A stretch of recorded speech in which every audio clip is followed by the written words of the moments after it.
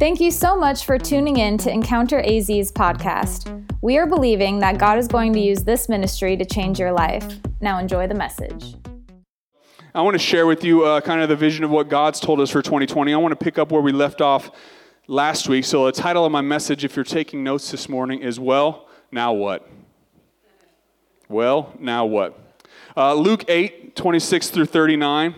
I want to tie this story into the woman at the well like we discussed last week. I want to start in verse 26 here. It says, they sailed to the region of the Gerasenes, which is across the lake from Galilee. When Jesus stepped ashore, he was met by a demon-possessed man from the town.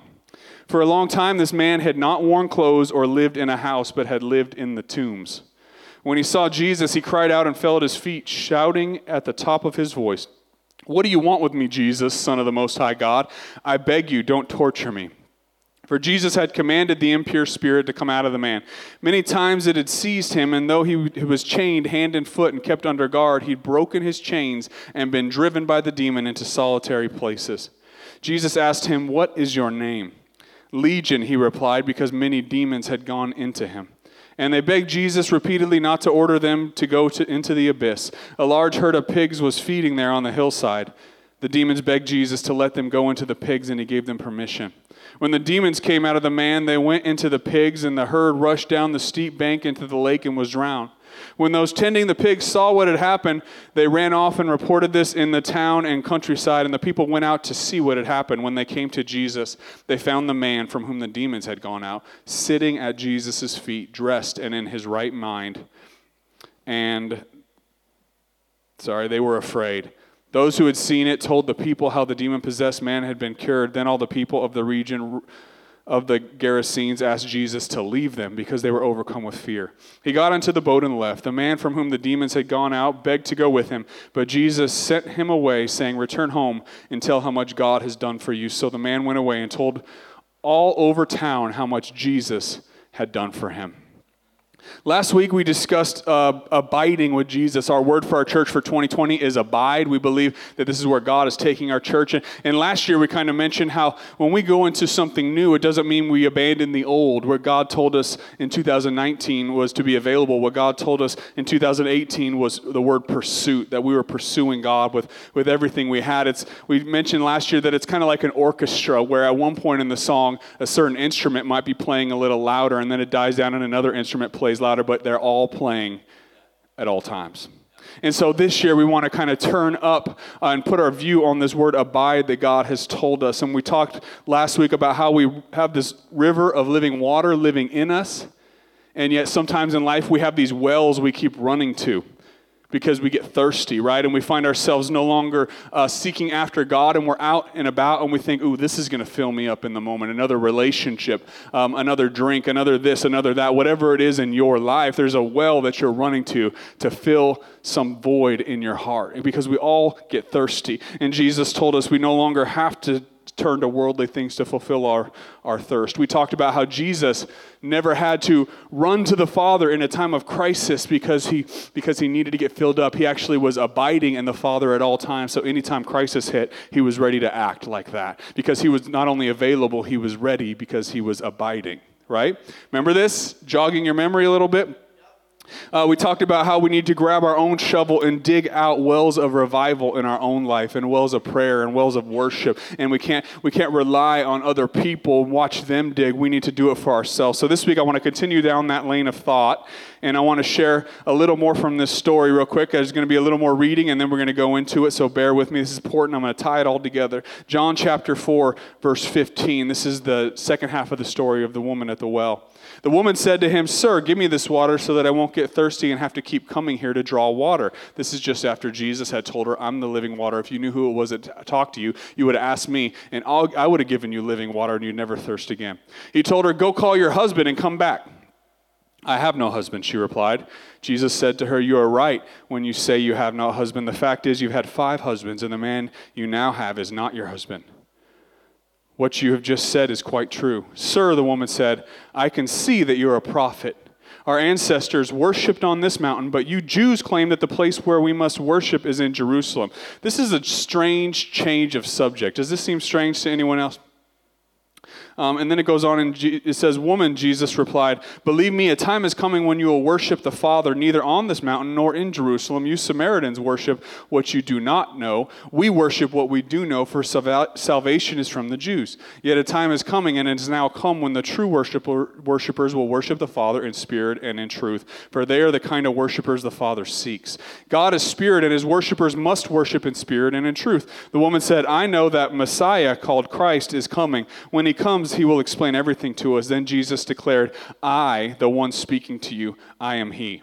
Just then the disciples returned and were surprised to find him talking with a woman. But no one said, "What do you want, and why are you talking with her?" Because in this culture, men did not talk to women, and it was a women's place to go to the well and draw the water, and it was a different culture at that time. And they also, Jews would never speak with Samaritans in that time. So it was breaking cultural boundaries for him to even be having this conversation. That's why they put it in here. Then leaving her water jar, the woman went back to the town and said to the people, "Come and see a man who told me everything I ever did. Could this be the Messiah?" They came out of the town and made their way toward them. Meanwhile, his disciples urged him, "Rabbi, eat something." But then he said to them, "I have food to eat that you know nothing about." Then his disciples said to each other, "Could someone have brought him food? Did someone pick him up Chick-fil-A while we were gone? What happened here? I don't understand." "My food," said Jesus, "is to do the will of him who sent me and to finish his work. Don't you have a saying, 'It is still 4 months until harvest'? I tell you, open up your eyes and look at the fields. They are ripe for harvest." Now, I've learned something, and I've been thinking about the disciples a lot this week, and they play into both these stories a little bit. And I've been thinking about what it means to be a disciple, and I kind of thought about what it means to be a fan. How many of you are sports fans in here? Anybody? A few of you. How many are the opposite of a sports fan? Like, okay, a sports hater, you would call yourself. Okay, that's fine too. I've noticed there's different types of fans, though. You got like your fans that don't really know a thing about the team. They just choose the red team because they have the pretty jerseys. You know what I mean? And when they're at the Super Bowl party and they're there for the commercials. Where are my commercial people? If you're at the, okay. It's all about those commercials. So that's one type of, I guess you could call them fans. They're barely fans. Then there's another type who maybe they have a jersey, but they couldn't tell you anybody else's that's on the team because the only person they know is Tom Brady because they have the jersey and that's it. Right? You have those types of fans, and that's like a level of a fan, I guess you'd say. But then there are those that know the team. They could name a bunch of players on the team, but they're not going to cry if they lose, right? That's probably a lot of people in this room like, okay, I'm not that invested. But then there's another level of fan like this guy. There's a picture I have in there, and how many of you are like this guy level of fan? Anybody that would do this to a sporting event? No? Okay, thank God. We don't have to pray for anybody. Josh, Nebraska? Is this you at a Nebraska game? Jen, is that him? Okay, we need to pray for Josh this morning. But I started thinking about this, and when I look at Scripture, I see different types of followers of Jesus as well. I see people who would follow Jesus because they were hungry, and they heard like he fed 5,000 people the other day. You should go, he'll feed you. Like if you get out there and there's nothing to eat, he's going to give you some food. This is like a shallow follower of Christ, right? You're following to get something. I see these people still today. Then there are people who we see in Scripture that encountered Jesus and something changed in their life, but then we don't hear about them again in Scripture that they're following Jesus through the rest of their life. And then even beyond that, we hear about the disciples who left everything to follow Jesus every day of their life. And then even beyond that, Jesus had his inner circle of 3, James, John, and Peter, that would go to the side and he would take them up to the mountain where he was transfigured. And in different moments, he would spend just with those 3. And then even beyond that, we have one that was with him at the cross, John. Everyone else, like Peter said, I would give my life for you. But when it came down, push came to shove, the only one there was John. And so we see different levels of disciples in the Scripture. And I think it's funny because we often call ourselves disciples of Christ, right? I'm a disciple of Christ. But when I think about the life that these men lived, that Jesus came to them and said 2 words, follow me. And they left everything they had known, their careers, their parents, their families, whatever it was. And every day of their life, we see them turn their back on all that and say, I'm going to follow you. And I don't know, I'm going to be honest, I get a little convicted when I hear that because I don't know that compares with my faith. in a lot of ways. And in a lot of people's life, we hear people say, it's just a lot, it's overwhelming. I don't hear the disciples ever say that about following Jesus. In fact, I think that they had such a connection to Jesus that they wanted to give up when they felt like they'd lost him when he died on the cross. But we say, oh, it's too much. I try my hardest. I just can't get to church every Sunday. It's hard. And forget about reading my Bible and spending time in prayer and spending time with Jesus every day. It's just overwhelming, man. I got a lot of things going on. And do you see the difference between the life that the disciples lived and the life that many of us live today?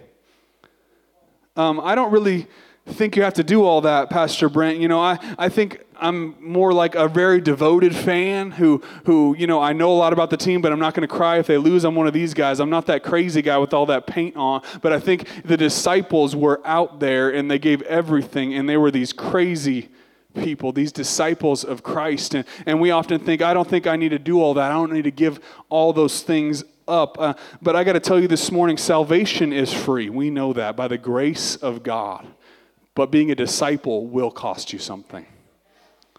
And oftentimes, we're not willing to sacrifice a thing. We've created this little space in our life where Jesus can fit, and he doesn't invade the other areas of our life. I've created a little time on Sunday morning for Jesus to fit in nicely. But this morning, I got to tell you, I want to kill the American dream in you, and I want to awaken a heavenly dream in you that says that God has greater things for me. These disciples must have understood something if they would sacrifice all their previous dreams and say, I want this one thing. It's like the man who found a pearl of great price and he buried it in the field. You remember the story that Jesus told? He went and sold everything he had, bought the field so he could have the pearl for himself. And this is the life of the disciples that said, I will give up everything I have to have this one thing. And that thing was Jesus. And there was a heavenly dream that was awakened on the inside of them. That's why we read scriptures that we talked about last week, like seek first the kingdom of God and his righteousness, and all of these things will be added unto you. Remember, we talked about keeping your eye on the well, and everything will come chasing after you because goodness and mercy will follow you all the days of your life. We don't need to chase an American dream. We need to chase a heavenly dream, and all of the things that you want will come running to you, all the things that you need. You need to understand something as we enter 2020 and we're going down this road together. Abiding is not a casual thing. You can't casually abide. It's not if I get around to it, I want to abide in God. No, it's saying I want to know God. If I want to know my wife, I probably need to spend some time with her. If I want to know any one of you specifically here, we need to sit down and spend time together. If I want to know you intimately, I need to spend time with you every day. It's not casual, like, hey, yeah, and we do this all the time. When I get around to it, we should go to dinner. Yeah, we'll find some time. Yeah. But many times it doesn't happen. It's casual. But to actually know Jesus, we have to engage. It's not a casual thing. That's why what Jesus shows us in John 4 is important when he talks about this well. And I want to look a little deeper in this stuff about the well. Jesus, he addressed this in verse 16 through 19, and this is where it got a little weird. Remember, he told her, go call your husband and come back. I have no husband, she said. Jesus said to her, you're right when you say you have no husband. The fact is you've had 5 husbands, and the man you have now is not your husband. What you have just said is quite true. Sir, the woman said, I can see you're a prophet. Our ancestors worshipped on this mountain, but you Jews claim that the place where we must worship is in Jerusalem. So my question is, wait a minute, how did this conversation go from water to husbands to worship? And my question is, was not Jesus always talking about worship? And maybe the woman at the well understood that because he was saying, this well is where you come when you want to get filled with water physically. And then he pointed and said, but I'm the well that can fill you spiritually. And then he starts pointing at her husband and saying, this is a well that you've been running to over and over, and you have to keep finding another man to keep you full because you get dry again and thirsty, and you thirsty, and you go back for another one over and over. And then she says, why do the Jews say we have to worship up there? You know why? Because he was talking about worship the whole time.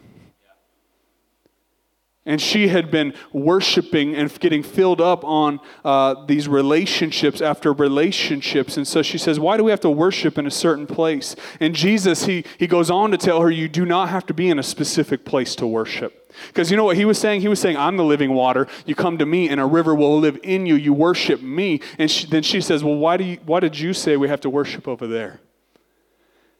And so it's important that in verse 21, he says, woman, Jesus replied, believe me, a time is coming when you will worship the Father neither on this mountain nor in Jerusalem. You Samaritans worship what you do not know. We worship what we do know, for salvation is from Jews. Yet a time is coming and is now come when the true worshipers will worship the Father in the Spirit and in truth, for they are the kind of worshipers the Father seeks. God is Spirit, and his worshipers must worship in the Spirit and in truth. Abiding is not about drawing from a certain well on Sunday morning.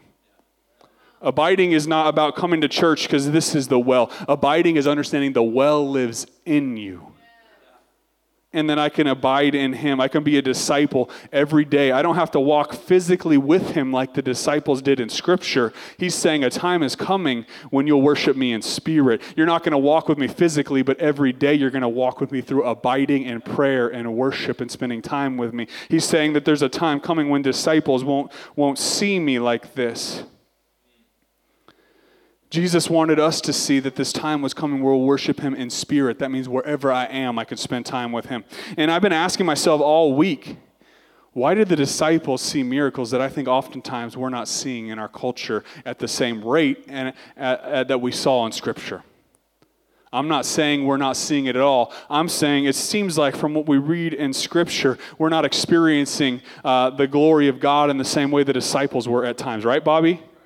And I think this is a frustration for many. And I've been praying about this week. And you know what I've realized is not all, but some of God's promises, I believe, are experienced by grown folks.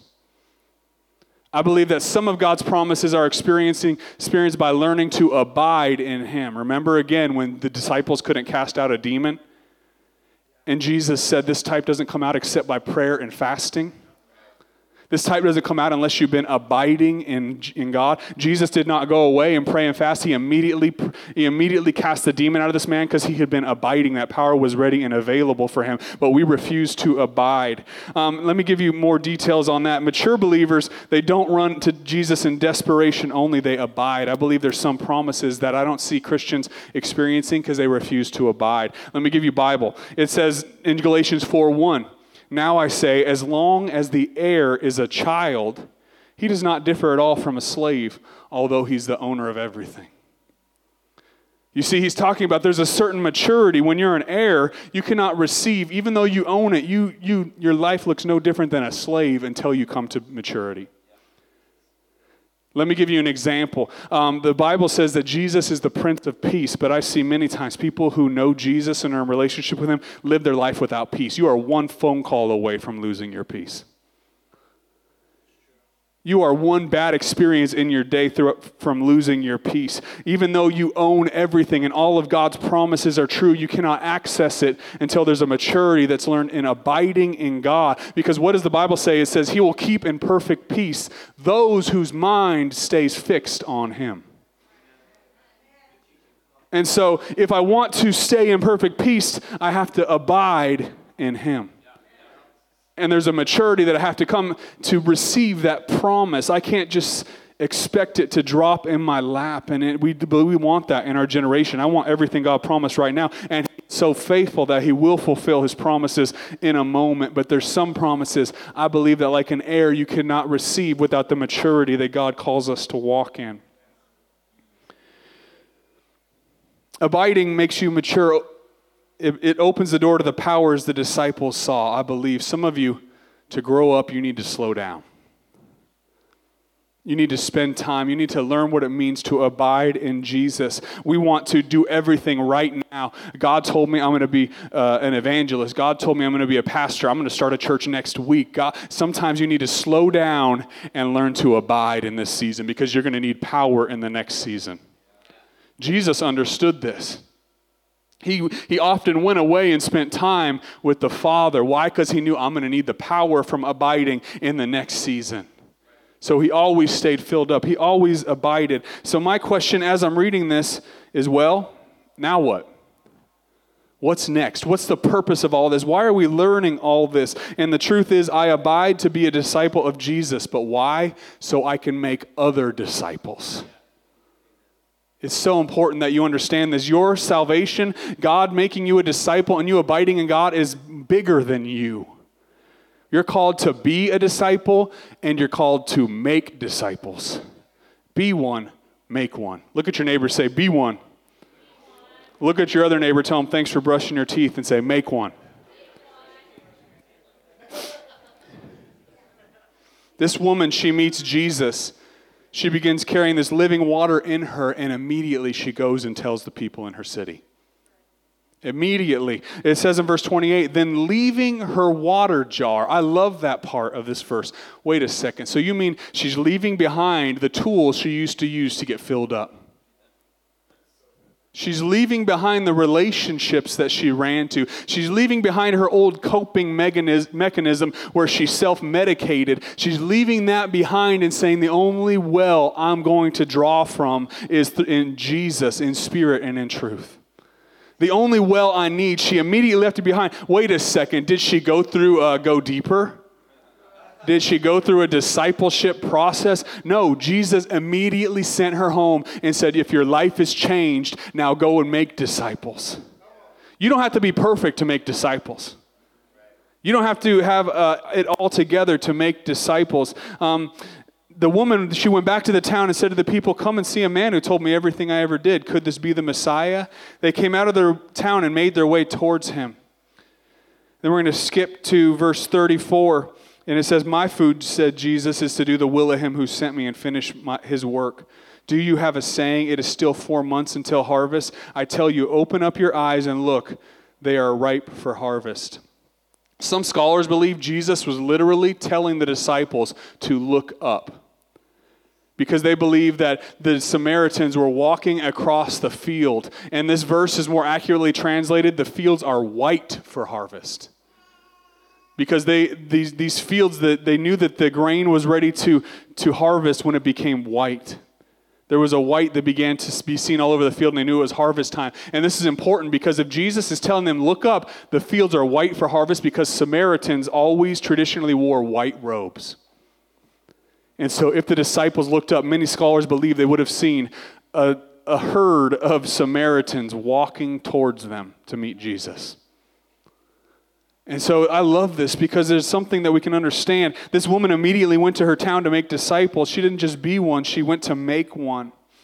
The power Jesus showed her by giving her this word of knowledge about you've had all these husbands and now you don't have to drink from that anymore. I'm the living water. It was always purposeful. Jesus never did anything without purpose. Jesus never showed up on the scene and said, who wants to see a miracle? You get a miracle, you get a miracle, you get a miracle. That's not how Jesus operated. In fact, Jesus, remember the man who his friends laid him before him, he didn't immediately do a miracle. He said, your sins are forgiven. That's the greater miracle. But they wanted to see a physical miracle, and so he said, so that you'll know God has the power, or that I have the power to forgive sin, just take up your mat and walk. And then he healed the man, showing that if he can heal the man on any moment he wanted, then he can also forgive his sin, because only God can heal. It was always purposeful. Then we see the same thing in this story of the demon-possessed man. I want to turn it here for a few minutes before we close. Luke chapter 8, verse 39. I want you to notice this at the end of the story. After he delivered this man from all these demons, he said, return home and tell how much God has done for you. So the man went away and told all over town how much Jesus had done for him. Look at your neighbor one more time. I want you to tell him something. I want you to tell him, go home. You can look at your other neighbor and say, you can hang out a little bit after church, you can go to lunch, but at some point today, you need to go home. You don't have to say all that. I'm just kidding. It's fine. These disciples, I need you to understand something about them. They just came off one of the most traumatic experiences of their life. They were out on a boat with Jesus. A storm began to rage. They thought they were going to die. Jesus came and calmed the storm. And then they get to the other side. And my thought is, okay, I need a little buffer here, Jesus. Let's get something to eat. Let's go watch a movie. Let's just have some chill time because I need to relax. And all of a sudden, a naked man, comes running up to them growling. I can't imagine now. We almost died in a boat. We get here, demons. Okay, what's going on, Jesus? Is this like an everyday thing for you? What are we going to do here? But this doesn't mean, I got to tell you, if you experience this in your own life where things have gone from bad to worse, that does not mean God's not in it. That doesn't mean that God does not have his hand in this, that he's going to do something. So they step off the boat, they hear this naked man screaming, and he falls at the feet of Jesus screaming.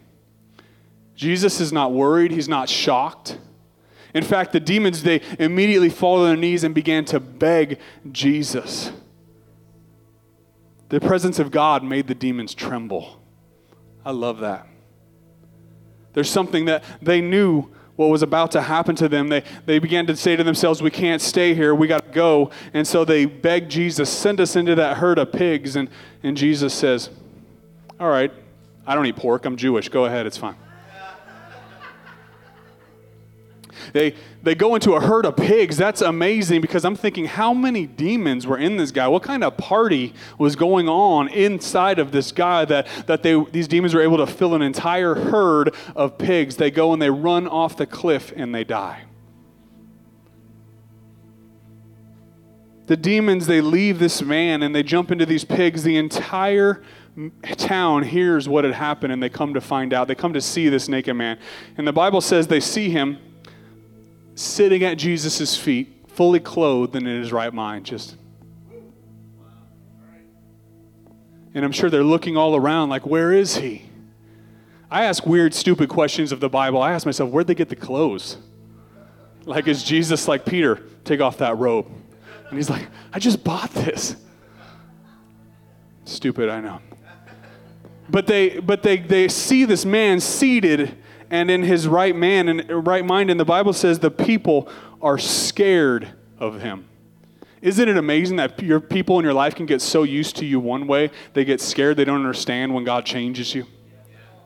I got to tell you, not everyone will be excited when God changes your life. You know what would happen if you allowed Jesus into your life today and allowed him to change your heart? You'd probably go home and scare some people. Like, oh, who are you? Why are you being so nice? What's happened to you? Why? Since when are you not angry? I don't understand. How'd you get so free?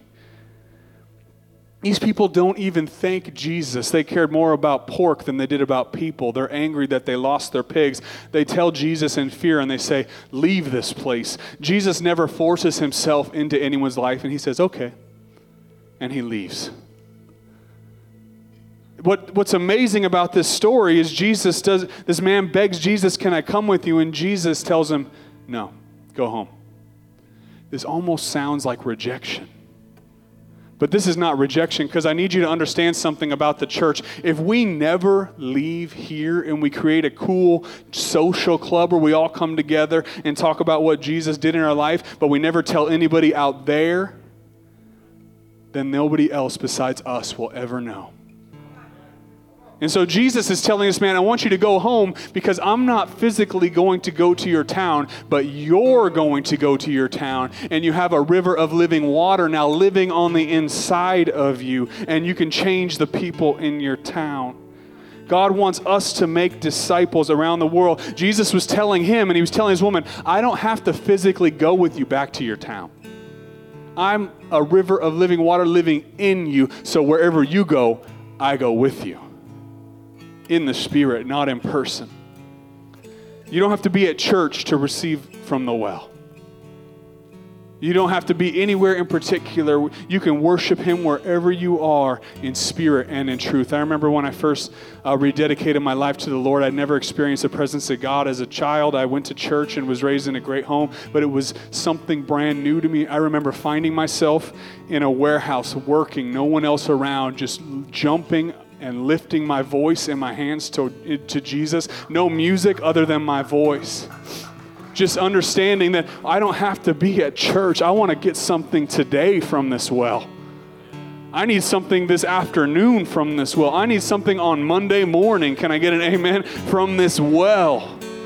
That means I can be in my car. I can be sitting in front of my computer at work. I can be digging ditches. Whatever I'm doing, I can plug in and say, I need a river of living water right now because my boss is getting on my nerves, because my spouse, no, I'm just kidding. Let's get past that. Because something is happening, and I'm not going to run to any other well other than Jesus. There's 3 quick reasons I want to give you why God would tell you to go home. These are so simple. If you're taking notes, I love to keep it simple like this. The first reason God would want you to go home, want me to go home, you can apply this to yourself, because I know them. I got to tell you, everyone in your life doesn't know Pastor Brent. Everyone in your life doesn't know Keith. They don't know Courtney. They don't know everyone, but you have relational equity with people. You know them. And so you can speak into people that God has surrounded your life with like nobody else can. The second reason why God would tell you to go home and tell me to go home is because they know me. Can you imagine there was a season of your life where you ran around a cemetery naked? Every time your friends drive by, they're like, hey, Dave, hey, naked Dave. You're like, whatever, I don't know. But now he comes clothed and in his right mind and says, I got to tell you everything Jesus did for me. There is a power in that. Why? Because they know you. They know your dirt. They know your issues. They know what you used to struggle with. And there's power in a changed life. The last reason, the number 3, why Jesus would tell us to go home is because I met God. I know I used to be naked. Not me personally, okay? No, move past that. I know I used to be promiscuous. I know I used to be depressed. I know I used to have sin in my life. And some of you have probably, the enemy's told you the excuse, like you can't speak into their life. They know who you used to be. They know you're a hypocrite to try and tell them now. You are not a hypocrite. You know why? Because what Jesus did in you is sealed. And there's power in a changed life. It shows the power of God is real and it's available to him. The picture I want you to see today is this simple. This woman was stuck going back and forth to this well. Jesus gives her a new well inside of her, tells her, go home. This man had been running around naked and had demons, and he met Jesus. He wanted to stay with Jesus. Jesus said, go home. I don't want you just to be a disciple. I want you to make disciples. Being a disciple and abiding in Christ is not accomplished at a place. It's not accomplished on Sunday morning. You can give your life to Jesus. You can spend time with Jesus on Sunday morning. We worship Jesus together corporately. I love church. But abiding is not taking place in Sunday morning. Abiding is what you're doing at home every other day, and you're abiding with him in spirit and in truth. And so my word for you this morning is go home. Go back to the people who watched you make those mistakes. Go back to the people you lied to, you stole from, you cheated in the past. Give them a call and say, I just want to tell you I made a mistake and I'm sorry, but God changed my life and he told me to call you and to make right what I did in the past. I got to tell you, there's power in that, because you are not just called to be a disciple. You're called to make disciples. Don't hide it. These people, when they went back to their town, they carried something that made people say, I got to go meet this Jesus. This woman in Samaria, she carried something that when she went back, and they said, hey, it's 5 husband Cheryl, whatever. Hey, 5 husband Margaret. Well, now it's just Margaret, because I have a new well. Hey, naked Dave. What, you got clothes on today, Dave? Yeah, I got clothes on. You can say full sentences, Dave. What's going on? I met Jesus. And there's something that they carried. And my question for you is, when people meet you, what are you carrying that drives people to Jesus? Because I got to tell you, you should never have a dry well. We have a drink named Jesus that we can draw from any day we choose. I got to ask myself, and I got to ask you this morning, what are we doing? Are we carving a nice little place in our lives for the Creator of all things, who knows the beginning from the end? And we're saying, you know what? I'm going to carve out a little time for you on Sunday morning when I can make it. What in the world are we doing? He's the centerpiece of creation. Yet he created all things. That will blow your mind if you think about it. He created everything, yet he chose to come down in the middle of it all and live a life as a man. How can we keep him to ourselves? He's the lion and he's the lamb. Think about this. He's the sacrificial lamb and he's the priest.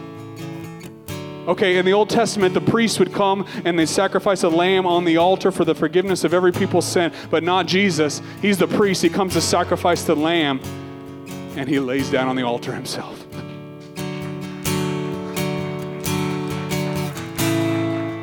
He's the mediator and the offering.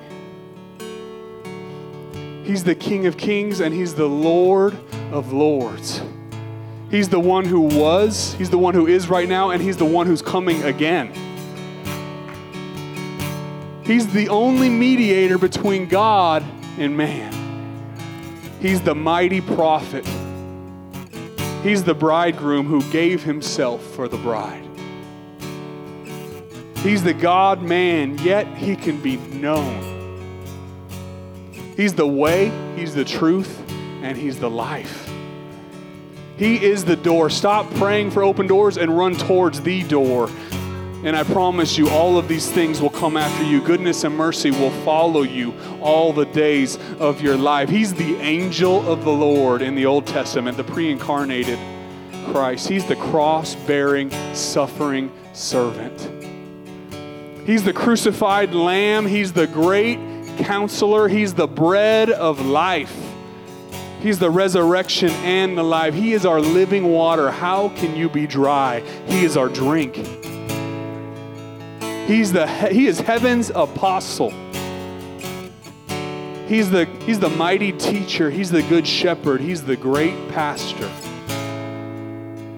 This is not about evangelism. This is about the great evangelist being enthroned in your heart. How can I keep him to myself? He's crying out to meet people from the inside of me. There's something that's flowing out of me that just says, you have to know what he's done. You don't understand. There's more to this. He's the great evangelist that changes my heart to want to reach people. If you don't have that hunger, I pray in the name of Jesus this morning that there's something that raises up on the inside of you because you have a well on the inside of you, and I pray it begins to overflow and spill on everybody around you because there's such excitement. You can know him.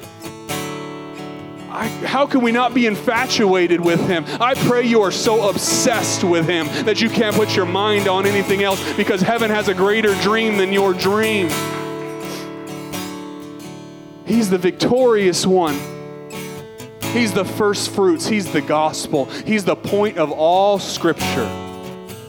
He's the perfect revelation of the Father. He's the baptizer in the Holy Spirit. He's the purifier. He's the name above every name. He's the Father's will. He's the tabernacle. He's the mercy seat, and he's the lampstand. He is the light of the world. He is the covenant. He is the second Adam.